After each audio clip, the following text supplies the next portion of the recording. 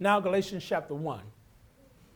The Bible says, Paul, an apostle, not from men nor through man, but through Jesus Christ and God the Father who raised him from the dead, and all the brethren who are with me, to the churches of Galatia. Grace to you and peace from God the Father and our Lord Jesus Christ, who gave himself for our sins, that he might deliver us from this present evil age, according to the will of our God and Father, to whom be glory forever and ever. Amen. Verse 6, I marvel that you are turning away so soon from him who called you in the grace of Christ to a different gospel, which is not another. But there are those who trouble you and want to pervert the gospel of Christ. But even if we or an angel from heaven preach any other gospel to you than what we have preached to you, let him be accursed. As we have said before, so now I say again, if anyone preaches any other gospel to you than what you have received, let him be accursed, Paul said. Some very strong words to the congregations at Galatia, but they are strong words that are designed to shake them to their senses. Because Paul recognizes that there's some people who have left the faith. They have drifted away. Not only really have they drifted, they have deserted the faith. And he's just surprised. You know, anybody, can anybody remember people that you've grown up in the faith with, you've grown up attending church services with, and all of a sudden you look and they once were here and now they're not? And you're trying to figure what happened? What happened? What caused them to leave and whatnot? And so Paul sort of gives us some insight in this passage on some of the reasons that people leave, they drop out, they desert the faith. And I want to say to us, don't let that be you. Because people can desert the faith and still show up for worship service. You don't believe me? These Christmas, Mother's Day, and Easter folk, they have deserted the faith. They think there's something more special about those Sundays than the other Sundays in the year. Every Sunday is a day of worship, not just those attached to a holiday. So when I ask a question this morning, are you where he wants you? Are you where he, God, where he, Jesus, where he, the Holy Spirit, wants you? Are you in the right place today with your salvation? And I ask the question because just like the Galatians, we can feel that we are right with God. We're in the right place. And our assessment of ourselves can be dead wrong. Anybody ever had the occasion where you are evaluated by someone, but they will first let you evaluate yourself? They give you a form, and you evaluate yourself, and then you look at how they assess you, and then you look at yours. Now, sometimes they are vastly different because we are assessing where we think we are. And we're not considering our real behavior. We're looking at where we want to be. But somebody external, somebody outside of us will just call it like they see it. I need for you to understand God calls it like he sees it. And we will make all kinds of excuses for our shortcomings and our weaknesses and our not doing what we ought to do. And God just simply says, well, you have the job description, 66 books. You've had them for 20 and 30 years. Why aren't you where you ought to be? And the reality is, when the question comes to us, we will have no excuse. You have no excuse. It's just like being in high school or being in college. You know the exam is coming. The teacher tells you the exam is coming. And you just feel like, well, it's still a month away. It's 2 months away. It's a week away. And you think in one night, you folk who like to cram, that you can get all prepared. And some of you have had to have discovered that just was not enough preparation. Are you where he wants you? So this question is designed to be for us individually to answer for ourselves, not you and your spouse, not you and your children. You cannot be saved for your spouse. You cannot be saved for your children. And in this life, we've got to learn, we got to grow up, and there's some decisions I got to make for myself. You love your spouse, but if he or she wants to drag behind, you need to leave them. You love your children. You gave birth to them. You have trained them. You brought them up. You've taken care of them. Now they are adults. They're independent thinkers. And if they choose to die and go to hell, guess what? That's their choice.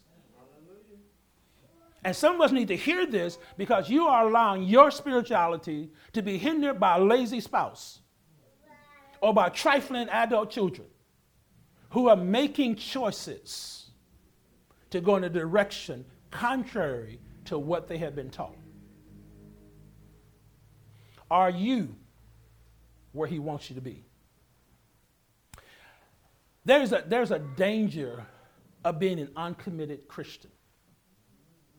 And in the culture that we live in today, we got a lot of folk who profess to be Christians that have no commitment to Christ. They have a commitment to come into church services, Sunday morning church service in particular, and that's all. They have a commitment to what they hear, but not a commitment that allows them to study things they have not heard. So they're comfortable. And they don't have the get up and go for spiritual things that they have for secular things. I am just continually amazed at how folk will work like a slave on their job. And the only service we want to give God is what we do on Sunday. Well, very few of us are serving him when we come to worship service. Unless you're leading the worship, you sitting on a pew, you're not serving him. But we act like that service, come to church services. No, coming to worship is about us identifying as God's people and us praising him for how he has delivered us. But it's also about getting inspired so that when we leave here, we render service on his behalf. So when you have uncommitted Christians raise uncommitted children. And so some people are wondering why your children aren't committed to Christ. Yeah, they grew up in your house, you brought them to Sunday morning services, but there was no Christ in your home. And so what they learn is how to be a good hypocrite and show up on Sunday, put on the church face, and the rest of the week don't think anything about God. Now let's be real. How many of you really read your Bibles during the week? You don't have to raise your hand. God knows your heart. God already knows stands. How many of us really read our Bibles? Read to understand, not reading trying to find something to pep you up. How many of us read to really understand? And then take it a little bit further. How many of us not only read, but we study the scriptures? Study to understand, not studying so that if somebody asks me, did you study your Bible? You can say yes. You know, the Ethiopian eunuch was reading the scripture. He just didn't understand any of what he was reading. How many of us are honest enough to say, I read, but I don't understand nothing? See, if you're reading and not understanding, if you want to understand, you need to ask somebody to help you. All of us had to have somebody teach us the scriptures.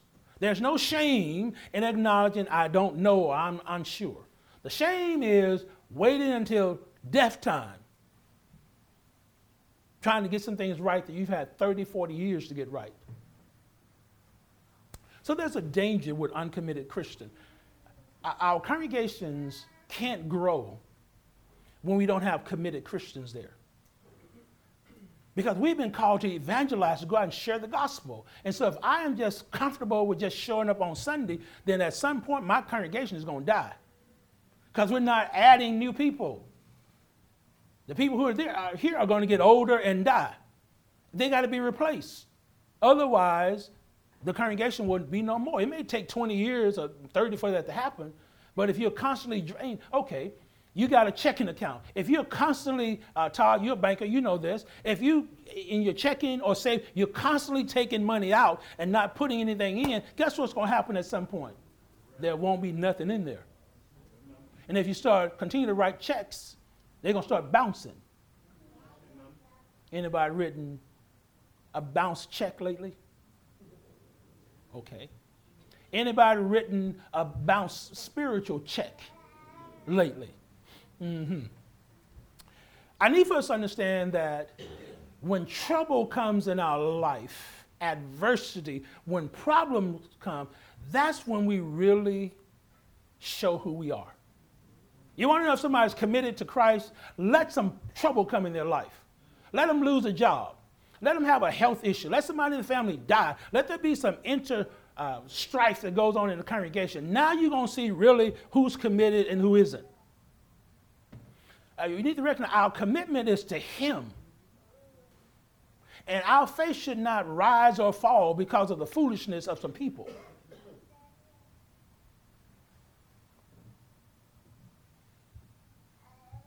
Make somebody mad and see how they act. Now, if they're a Christian, they ought to act like a Christian even though they're upset. But some of you guys know you touch some Christians and they act like a sailor. You know the old adage about a sailor and how they curse? We got some Peter Christians out there who still curse, but you still come to church services. Okay, you don't like that one. All right, I get that. The environment makes a difference in terms of our spirituality. So growing up in a home where God is reverenced increases the likelihood that you're going to have children who come out of that home who reverence and respect God. Growing up in a home where God is not revered or respected. Doesn't matter you go to church services, but in the home, 7 days a week, there's no priority on God. You're going to have children come out of that who are going to be half-hearted. I say all this to say, parents, many of you missed the mark because you didn't have Jesus in your home. You only had him on Sunday. And your children are the fruit of that. You want them to come to church services, but they won't come.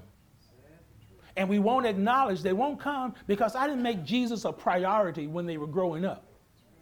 So if it wasn't a priority when they were growing up, he's not going to be a priority when they now have to make choices of whether to sleep in on Sunday or go to work on Sunday or go shopping on Sunday or do my chores on Sunday. So the environment makes a difference. So just like the environment in the home makes a difference, the environment in the congregation makes a difference. You guys have heard me say, and here's the reason why. This is a congregation where we want people involved. We're not looking for people to come here and sit on the pew. We already got enough of those. We want to grow the congregation. And to grow the congregation, we need men and women who understand God has gifted all of us for service. And we need to find a way to get involved in ministry here, to build up the body. Not to drain the body, but to build the body up. So the environment makes a difference. The expectations that are there. Many of you are in alignment with the will of God now because you have people who hold you accountable. If there weren't people who asked, where were you last week? Asked you, have you studied your Bible this week? Did you talk to God this week? Are you involved in spiritual things? Who you dating? See, we get upset when single folk get upset when you ask them who you dating. No, we're concerned about your spirituality. We recognize the folk you date are going to impact you spiritually. And definitely the folk you marry will impact you spiritually. Some of you will be much more faithful Christians. And I'm just saying, if you weren't married to the person you married to. Doesn't he say it again like Paul does in the text? Okay, I know y'all getting angry with me already. And I haven't even gotten into the lesson yet. I'm trying to build a case here. You're going to see when we get in text. And then the final thought is that our lack of emphasis on spiritual education is catching up with us. See, we live in a world now where everybody's getting rid of evening worship services. And because of the pandemic, many people have gotten rid of the Sunday morning Bible class or the Wednesday night Bible class. We want to stream everything. And then we have people streaming and they got the cameras off, so they're really not engaged in what's going on. And we are surprised by the lack of engagement with people. First century church gathered on a regular basis. There's something to be said about gathering with fellow believers. There's a level of inspiration that occurs when we gather together that you don't get by watching us on TV. that you don't get by eating breakfast while the worship service is going on because you're streaming it. You feel like you're part of worship. And so as we dumb down biblical education, then look at some of the decisions that people make in their life. It becomes very easy to make decisions that are not in alignment with the will of God because we don't have the word of God in us, governing us as we make decisions. So don't be surprised if a Christian marries a non-Christian. If you don't understand the word of God and how God wants you, the kind of relationship God wants you in, you think a relationship is just as good as another. He, she is beautiful, they make money, and all that kind of stuff. But there's going to come a time where you're going to need a spouse to encourage you spiritually. Your non-Christian spouse cannot do that. So when we get into our text this morning, Paul is writing to a congregation that he has personal interaction with. He established these congregations. We go back to the book of Acts, we'll see where Paul established these congregations in Galatia. So he knows them, he has taught them. And that's why he could say in the text, I'm surprised that you guys are leaving the foundation from which was laid. See, when you teach people, you are involved in their life. You know what they have been exposed to. And when you come back and then they start doing something completely foreign to that, you are amazed. You're disappointed. You're disturbed by the fact that they are leaving biblical truth to follow something else. And it doesn't matter that people can give good reasons for why they do or don't do what they do. The reality is you're leaving God. In the culture that we live in, there are people who have left God, but they still come to a worship assembly. They've left God, but their thinking is so worldly that they don't understand. If you're going to be a Christian, if you're going to be a follower of Jesus, your thoughts need to line up with his thoughts. And what he says is what we ought to be saying. So none of you should have been upset when the Supreme Court outlawed Roe v. Wade. Because as a Christian, you ought not be believing in abortion. So you shouldn't have had a hard time when the Supreme Court made that decision. You should have been upset with the prior Supreme Court when they approved legalized abortion. Not getting a whole lot of amens from the sisters up in here. I know the brothers don't care one way or the other, but I expect some of you Christian sisters to say something up in here. And so you got to understand, you can't change the word of God just because you feel a certain way. God doesn't give any of us the authority to do that. Okay, sister, let me help you with it. You can't change God's order in the house. You run the house, and your husband is submissive to you. Because with a lot of our church marriages, that's exactly what I see. The wives run the house, and the husbands submit to her. And then you wonder why there's issues going on in the home, and you're not prospering like God wants, because you're not functioning the way God wants. You can get by with that. You can get accustomed to that. That's not God's order. So the churches of Galatia consisted of Antioch, Iconium, Lystra, and Derbe. And in Acts chapter 13 and Acts chapter 14, you'll see Paul on one of his missionary journeys going into the areas of Galatia and establishing congregations here. From Acts chapter 16, you remember Timothy, the young disciple Timothy. The text would say he was well spoken of by people in Lystra and Derbe. So these are the congregations, or these are the Christians that Paul is speaking about here. And again, because he personally established these congregations, he was there. He had a relationship with the people. And even though he's not in Galatia when he writes this letter, there's a connection that's there. And I need for you to understand, many times we are careless with new Christians because we weren't involved in teaching them. And so people will say things that are insensitive to them. They will say some things, yet they may be true, but this person has not grown spiritually enough to be able to hear what you just said and then not shipwreck their faith.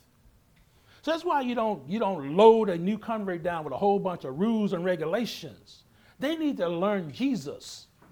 And a lot of that other stuff will come in time. But we overdose folk on too much information based on our personal hang-ups. And in the course of that, we run folk away. We choke them out. We don't recognize that you need to give babies small amounts of food. You parents, you recognize that, right? As a matter of fact, you don't even give a baby real food. You give them that mashed up stuff. And before you do that, you give them just M-I-L-K. Anybody know what that is? Milk. Because they can't handle solid food. And so you go years with being tender with what you feed them. But for some reason, we can't do that with new converts. We want to give them a steak after they've been baptized 2 weeks. Can't digest it, can't handle that. And that's also why when it comes to new converts, we shouldn't throw them in to the older adult class. Because you guys say a whole bunch of stuff in those classes that will confuse a new convert. I'm thankful we have a new converts class here where we can talk about things on a basic level so that they can understand it. But when you're personally involved with teaching people, you care for them. You protect them. You don't want anybody coming and just saying anything to them because you know what it took to convert them, to get them to where they obey the gospel.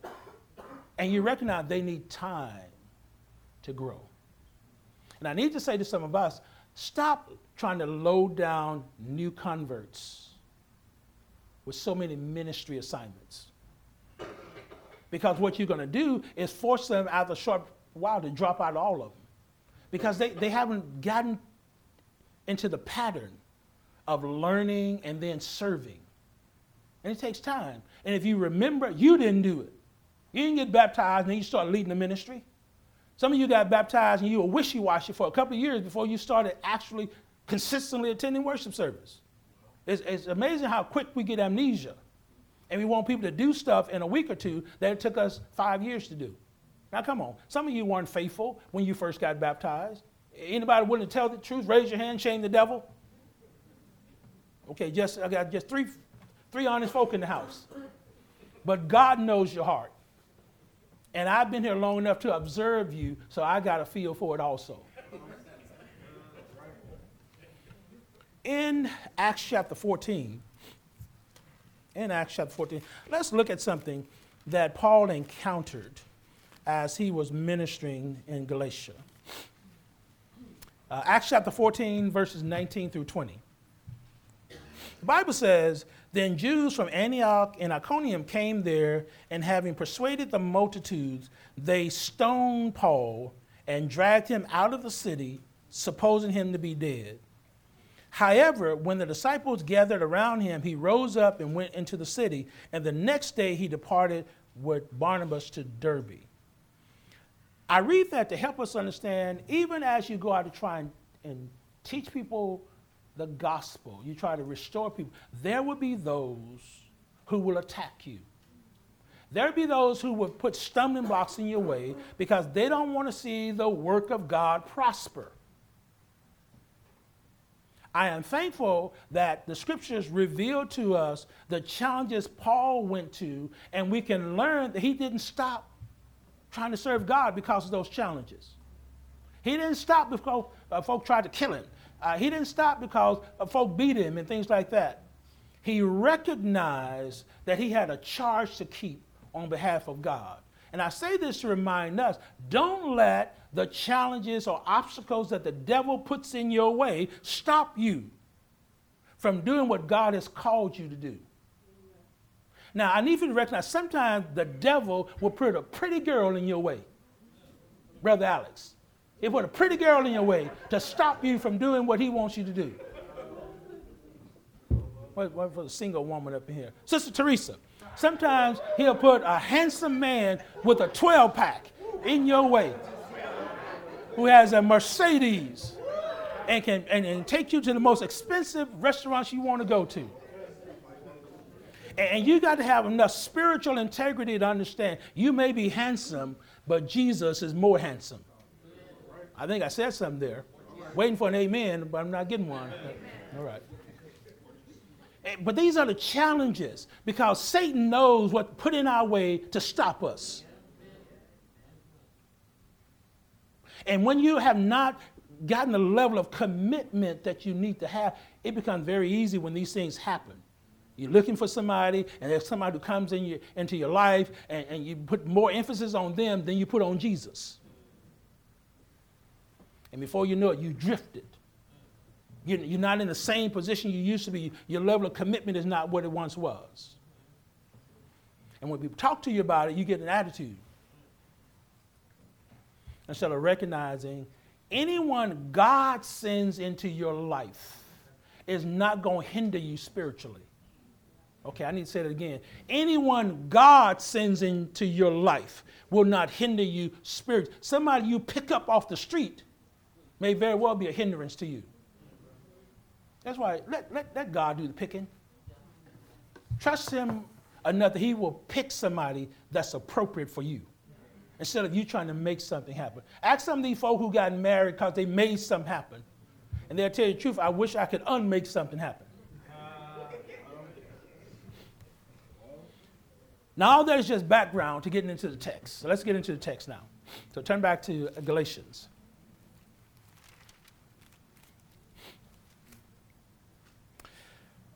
So in verses 1 and 2, Paul says some things to the Galatians to help them to better understand who he is. Now, again, you would think he would not have to do that for people he taught the faith to. But Paul is aware, and when you study this historically, there were some people who came in after Paul who attacked his credibility as an apostle because Paul didn't meet the standard that people thought. So if you go back to Acts chapter 1, when they were trying to replace Judas, you'll look at the requirements to be for them to replace Judas was that it had to be someone who had walked with them while Jesus was on the earth. It had to be someone who'd been with them since the time of John the Baptist. Well, guess what? Paul wasn't walking with them when Jesus was alive, and Paul wasn't back there with them when John the Baptist was there. So he didn't fit that narrative. And so he knows that, which is why he says in verse number 1, I'm an apostle not from men nor through man, but through Jesus Christ. And so Paul had to remind them, I didn't follow Jesus in person. I met him on the road to Damascus. I saw the light on the Damascus road. He knocked me off my donkey. He blinded me. I had to go physically blind in order to see spiritually. And if the truth be told, some of us had to be blinded before we could see Jesus. And so Paul wants them to understand, because I didn't come the way you think I ought to come, that doesn't mean I don't know Jesus. Which is why he rehearses what happened in Acts chapter 9. And then he says, and I got some followers who are with me now. You guys know from reading Paul's letters that one of the things that Paul believed in was team ministry. T-E-A-M. There was always a group of people that Paul called fellow laborers or co-laborers. And I need for us to understand that in this life, if you're going to be effective in ministry, you're going to need some people to work with you, to be a team, because you need somebody to be there to help you when you get weak, when you want to quit, when you want to give up, when you're frustrated. That other person can remind you to keep on going. God hasn't left you. We still got work to do. Because too many of us, when we isolate ourselves, we don't have the ability to bounce back. See, a simple challenge may take us out when we're by ourselves. But when you're working with somebody else or a group of people, then there is safety, but there's also encouragement in those numbers to help move us along so that we don't feel like we're in this all by ourselves. And we can persevere, because that's the goal, is to persevere in spite of what is going on. And so in verses 3 through 5, as Paul is sharing with them really the message that needs to be preached and that people need to understand, he reminds them of God's grace and God's peace. You and I need to recognize we are saved because of God's grace. You are not saved because you're so good and you're so smart. You're not saved because you can quote the Bible backwards and forth. You're not saved because you've never missed a worship service. You are saved because of the free gift that God gave us. And our response to that was to have faith and trust in him. Ephesians 2:8-9 reminds us that we are saved by grace through faith. Not of our own, it's a gift from God. Not that we should boast in it. Because there's nothing in us that's so good that you and I deserve the salvation we have been given. God freely did it. He initiated it. And because we have his grace, that's the source of our salvation. And as a result of us being right with God and being saved, a byproduct of that is you and I have peace. There are many people in the world who have all the comforts of the world, and yet they kill themselves because they don't have no peace. So you start learning that having all the money, all the material possessions that you want, there are people who got it already who still are hungering and thirsting for something. So don't tie yourself up into those things thinking that they're going to make everything okay, because the folk who got it are still not satisfied. That's because they need Jesus. They need God in their lives. And when we can get on the right track with Jesus and place him in our lives where it ought to be, you will discover a level of satisfaction that you didn't have by trying to carve and scratch for kind of stuff. See, you can be happy and be poor.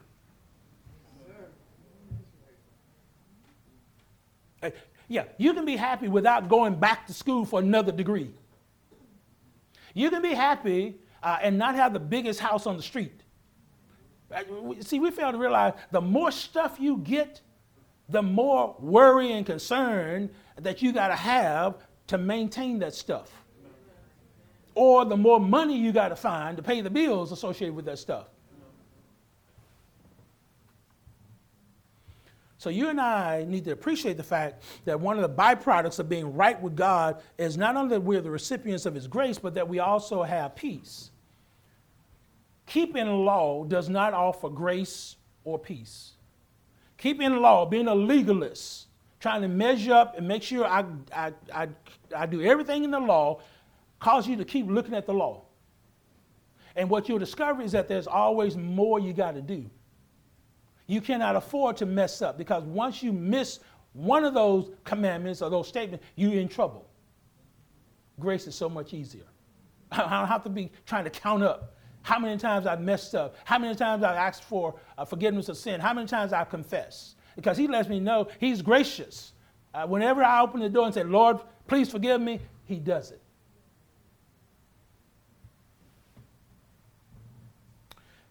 That's something we got to understand, and that's something we need to be able to convey to people who are outside of Christ. But not only that, Paul tells us in verse number 4, who gave himself for our sins, that he might deliver us from the present evil age or the present evil system according to the will of God. You and I need to recognize that our central message that we need to convey to people who are lost, people who are searching for Jesus, is that Jesus died for their sins. There's salvation in a relationship with Jesus. We need to point people to Jesus, because if we point them to Jesus, they will have an example that will never let them down. See, if you point them to yourself or to other church members, we will eventually let folk down. We're going to eventually mess up, make a mistake, say something we shouldn't say, not act the same consistently. You don't have those issues with Jesus. His word does not change. He's the same yesterday, today, forever. So help people to understand Jesus died for their sins. And then you understand you didn't die for nobody. So stop trying to be the savior of folk. That's the role only Jesus can do. You can help people, but you're not a savior. And some of you take on folks' problems as if you're the savior. And sometimes you got to remind the person, you got yourself in this mess, and you're going to have to get yourself out of the mess. But you can get out of the mess with Jesus. They got to want to get out of the mess, not you want it for them. And I see too many people wanting good things for other folks, but those people don't want it for themselves. So you worry yourself out. You stress yourself out. You unhappy. They going on with their life. Who gave himself for our sins. help them to understand and meet Jesus. And then he says, Jesus did all this to deliver us from this present evil age. Jesus didn't die so you can be an educated heathen.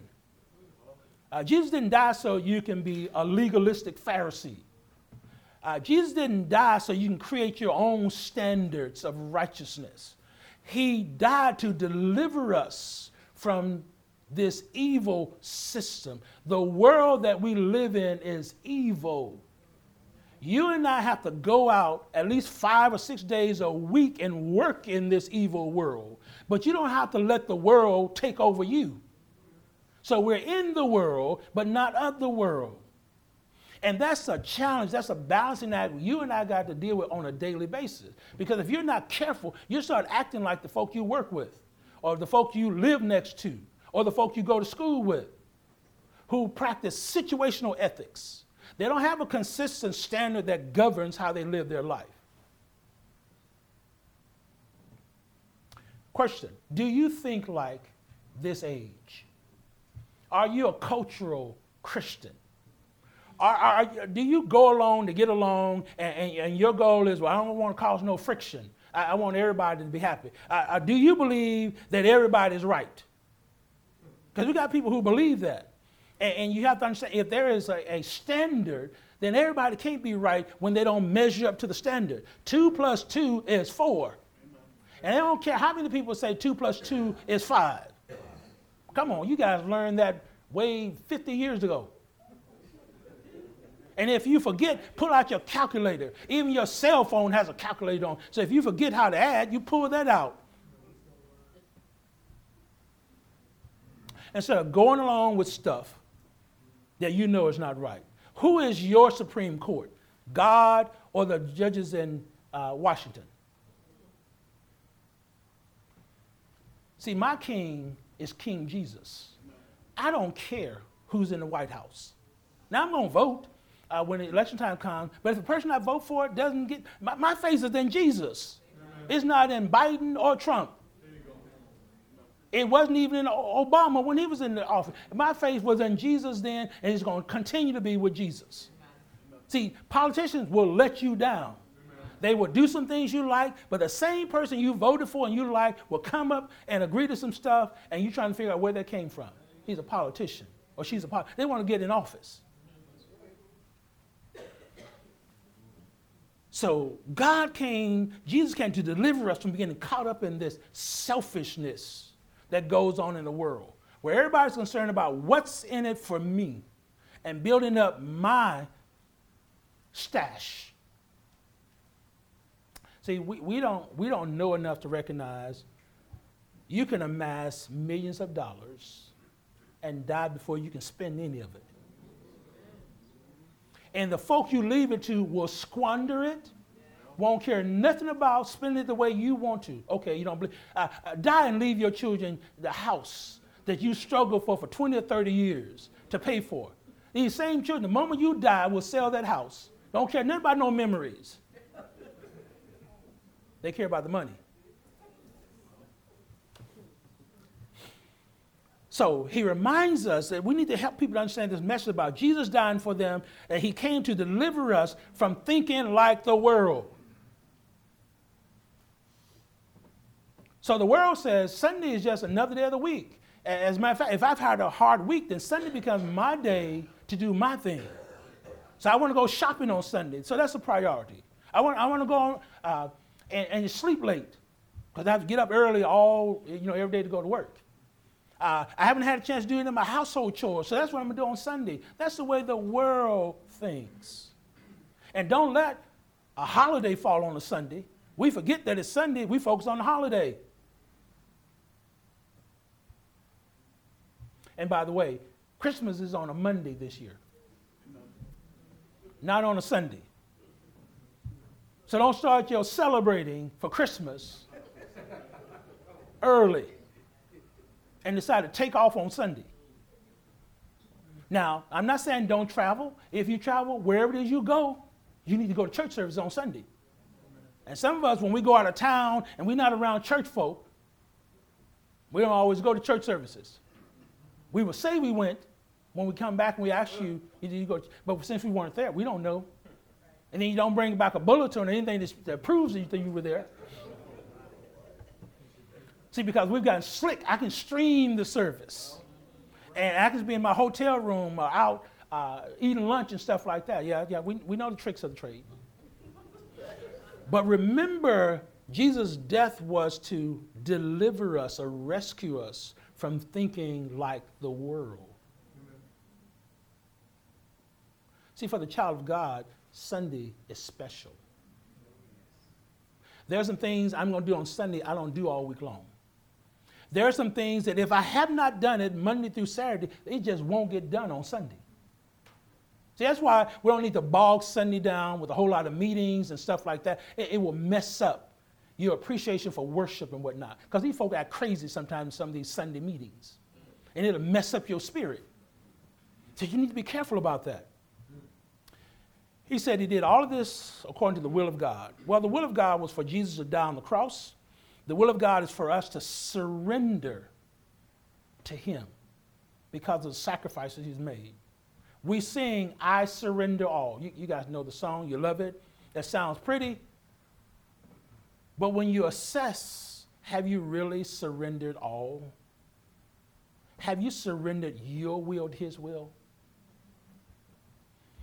Have you surrendered your checkbook to God? Your credit card to God?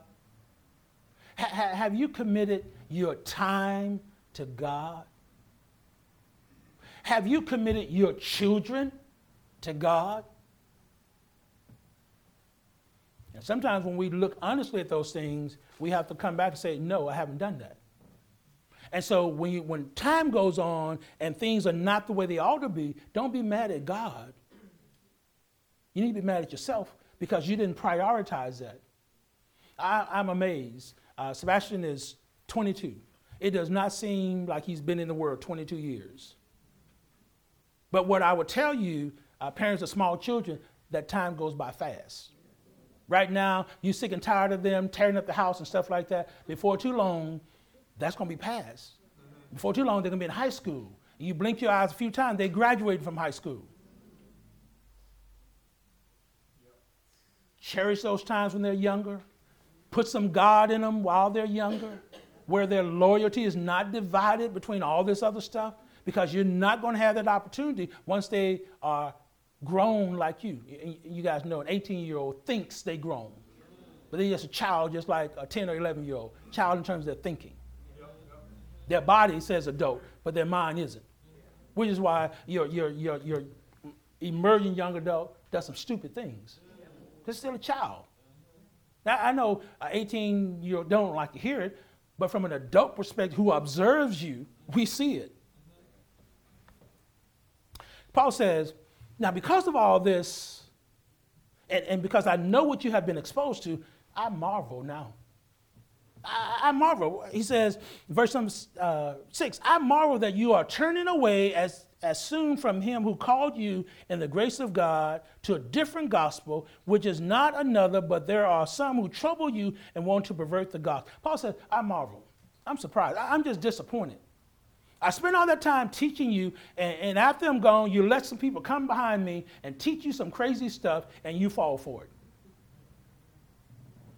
Be careful of who you let teach you.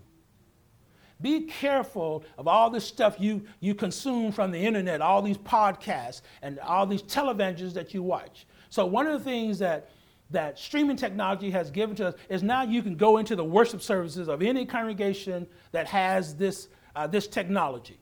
And people are hearing some stuff in other parts of the country and trying to figure, why can't we do it here? Well, you're not evaluating, is what you're hearing biblical? The fact that there are people over there who go along with it does not mean it honors God. It just means there's a group of people who've been assembled over there who fall in line with this teaching.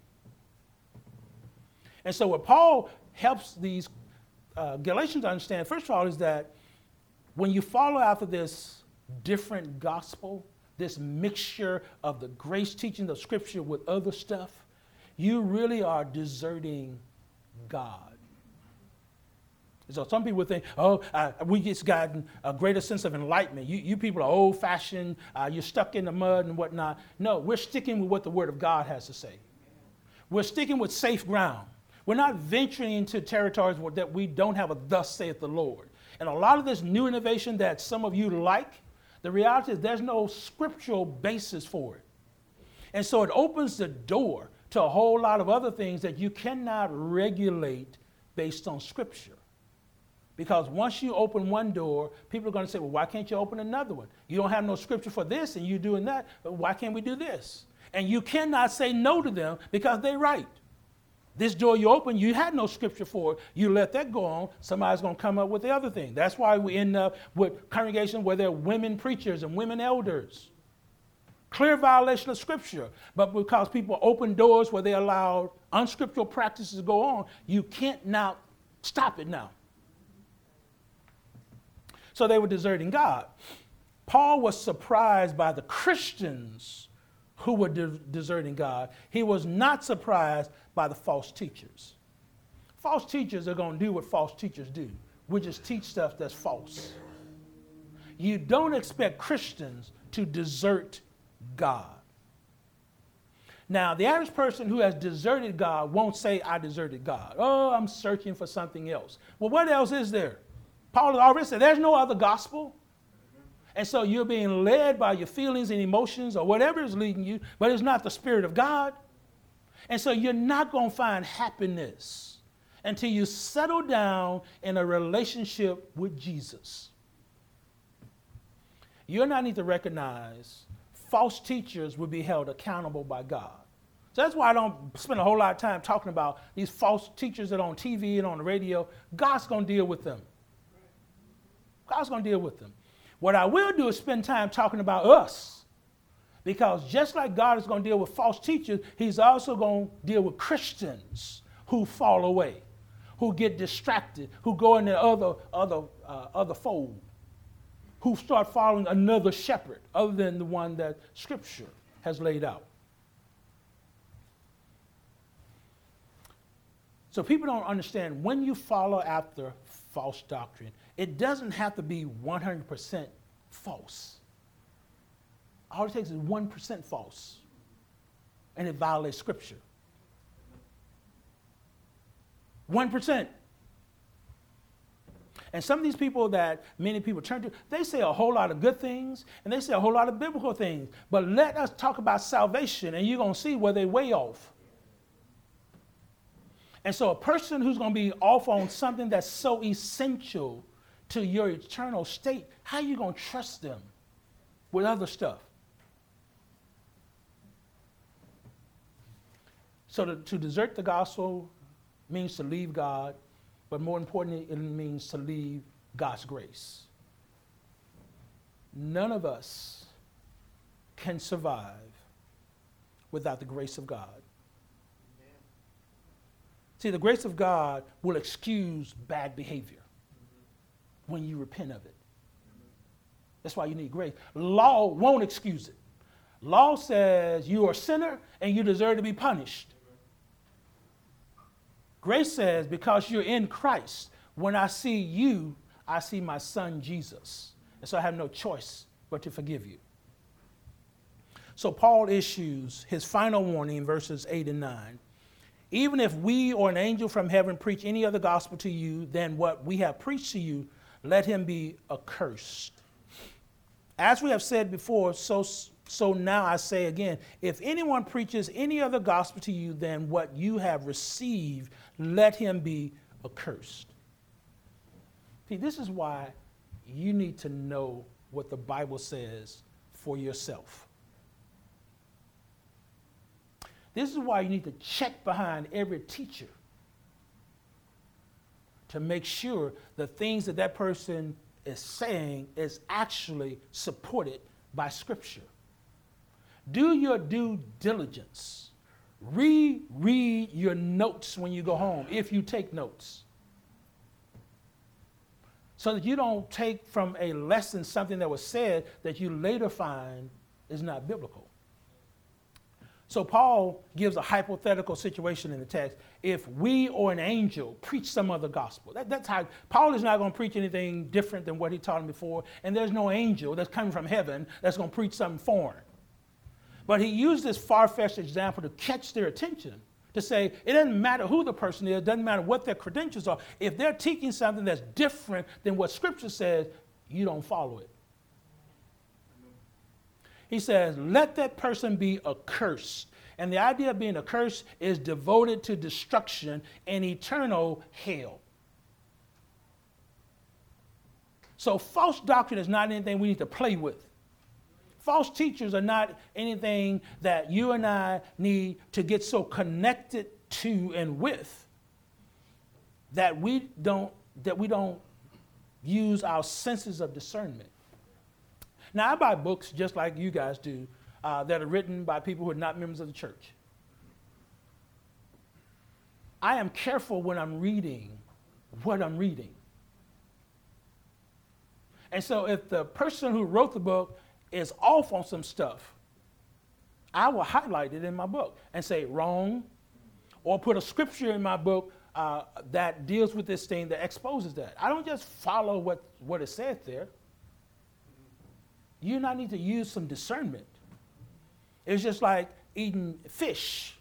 When I was growing up, you had to be careful of the bones. Now you get this fish that don't have no bones in it. But they tell you, be careful when you're eating fish. Pick out those bones. Don't just bite down on it. You might get a surprise. Now, how many of you have bitten down, eaten some fish, and you got a bone or two? It is no fun thing. And when I was coming up, they give you bread to eat. You know, help push that thing down. I don't know what they do for you guys now. But Paul says, anybody who's teaching false doctrine, who changes the doctrine, let him be accursed. Let him be somebody who's devoted to destruction and eternal hell. So don't play around with false teachers. The fact that you like him, you like her, does not change the fact that a significant amount of what they teach is false. Paul says, if anyone, in verse 9, if anyone comes and does that, and he gets to where he's referring to the false Jewish teachers, the Judaizers, who have been coming behind him, one trying to discredit Paul's authority as an apostle. But in the case of these people, were telling Christians in Galatia that in order to become a Christian, you had to not only follow the Bible doctrine, but you also had to observe circumcision. Circumcision was a part of the old law, not a part of the new law. You and I need to be careful when we teach people the gospel. We don't add to it. We don't add stuff because we went through it. And you got to recognize there's a difference between the doctrine of Scripture and church tradition. And a lot of our problems stem from church tradition, not doctrine of Scripture. Which is why if you're going to teach somebody the gospel, teach it the way it is. Let God fix the person. Because the reality is, the people in the world we live in today are not like the people that many of us grew up with. So you have people today, they are not going to dress up for church services. And some of us grew up at a time, you'd be shocked at how people are dressed. You think something wrong with them. You dare come to church that way? But we got a generation, if they can come in flip-flops, they do that.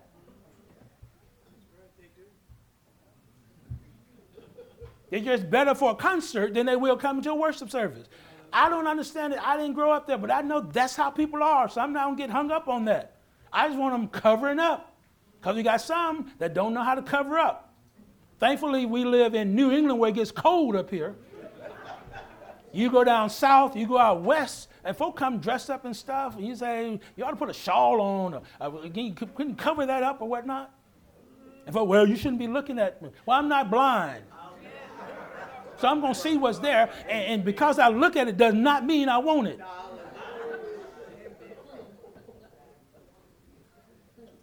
Because some of us need to recognize, some of us grew up where only prostitutes showed all their goodies.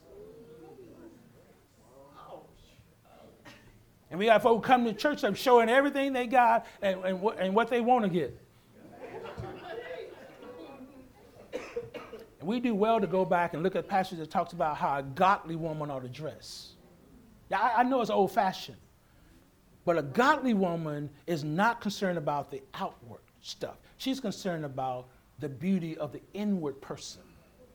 And so I say to you brothers who get so fixated on how fine she is, but she got an ugly personality, you be well to focus on finding somebody with a beautiful personality that radiates on the outside.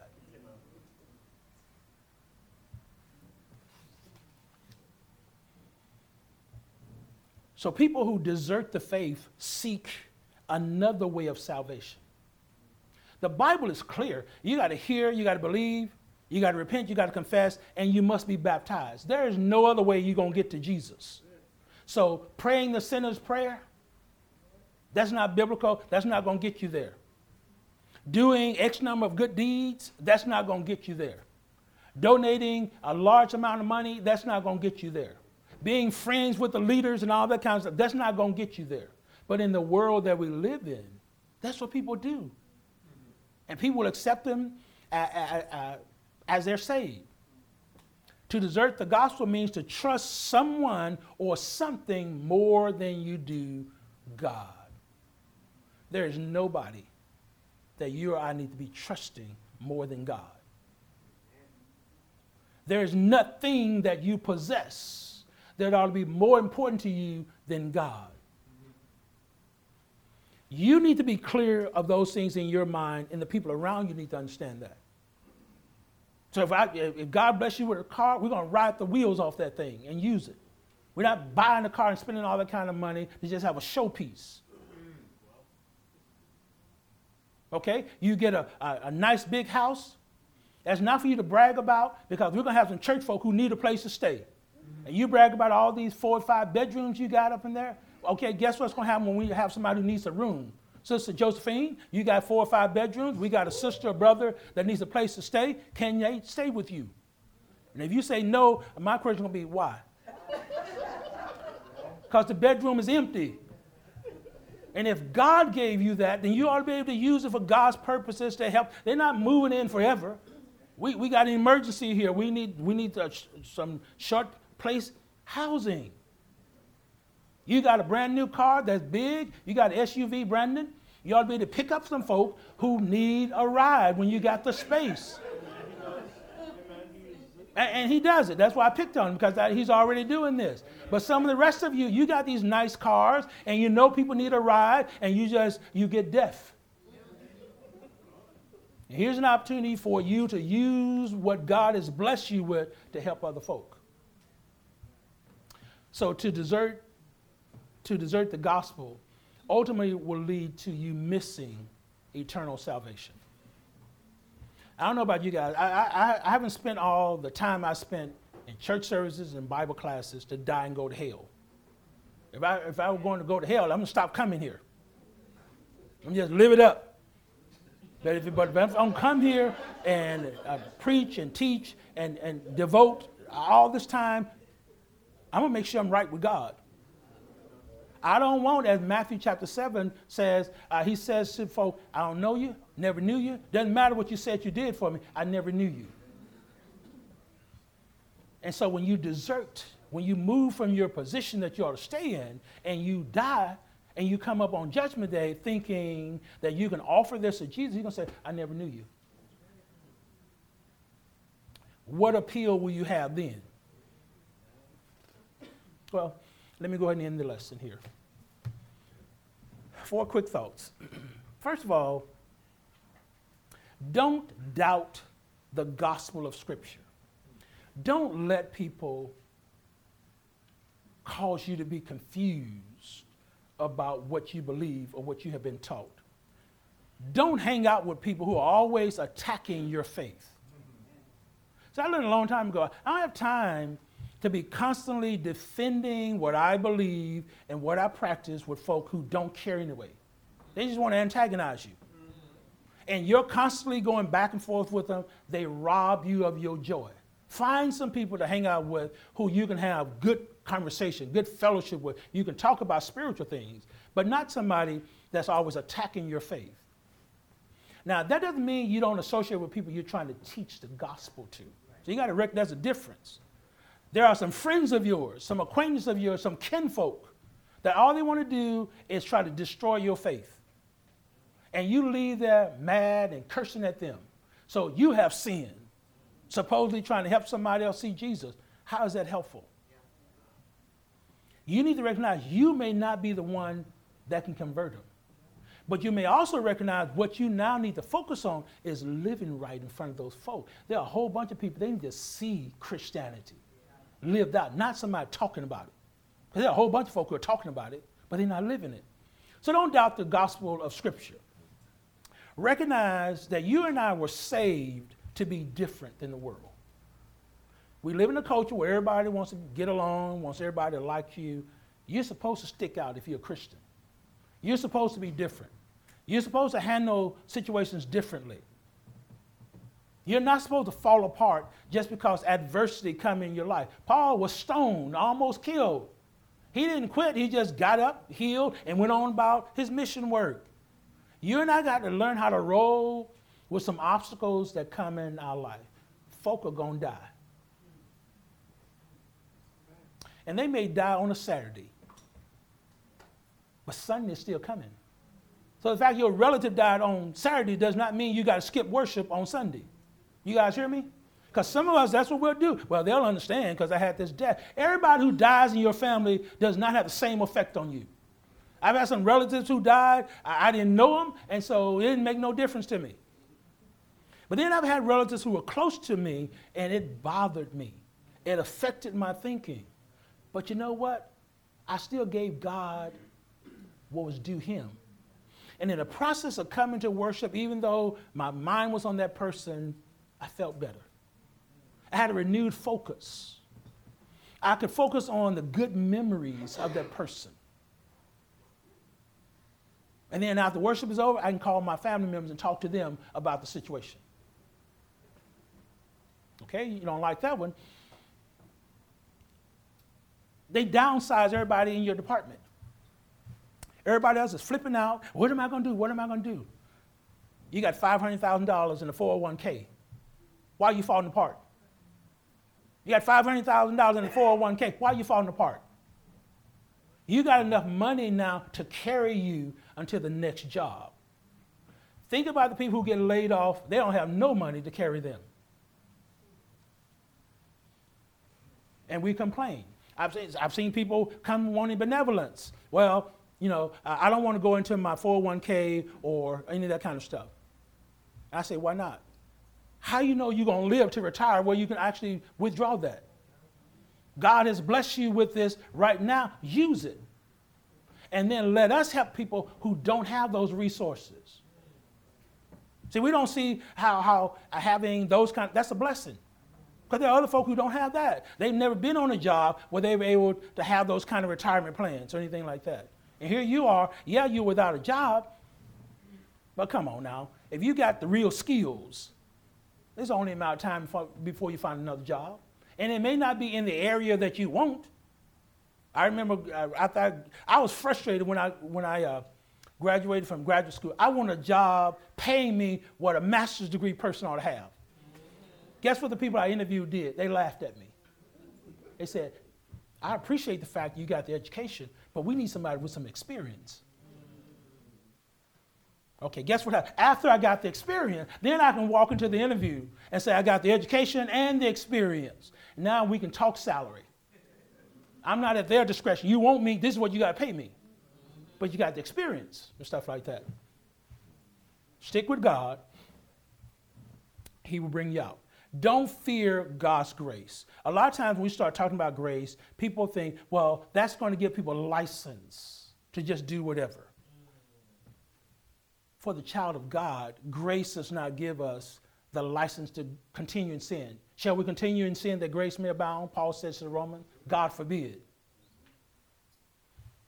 So hearing about God's grace does not make us go sin wild.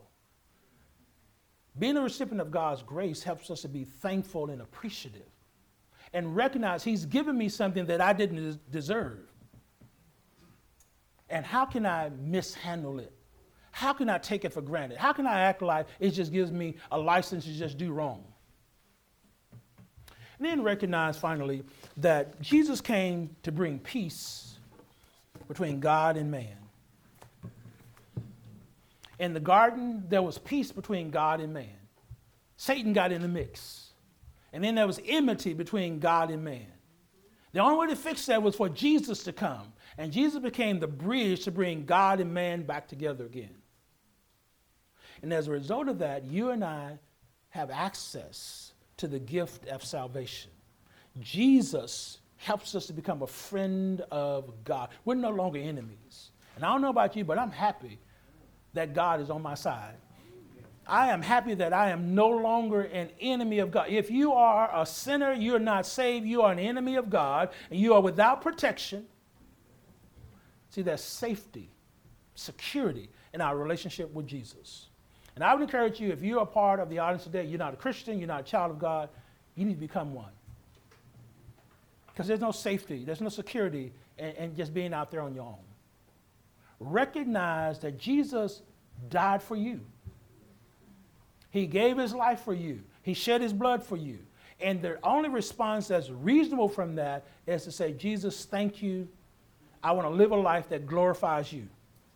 And in order to do that, the response you need to do is to recognize and commit to him as being Lord of your life and be baptized in water for the forgiveness of sins. And he will add you to his church, the Church of Christ, where there's safety and security and there's a whole spiritual family.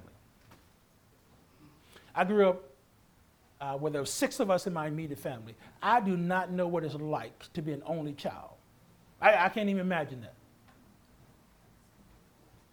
You always had somebody to play with. You always had somebody to fight with. But there was always somebody else there. You learn how to share. There's some things that you learn how to do because of the family situation you're in. And even an only child, when they become a Christian, they're no longer an only child. Now they got brothers and sisters to play with and learn with and fight with and fuss with. But they get a sense of how community helps us to grow. If you need to respond to the invitation today, please do so as we stand and sing.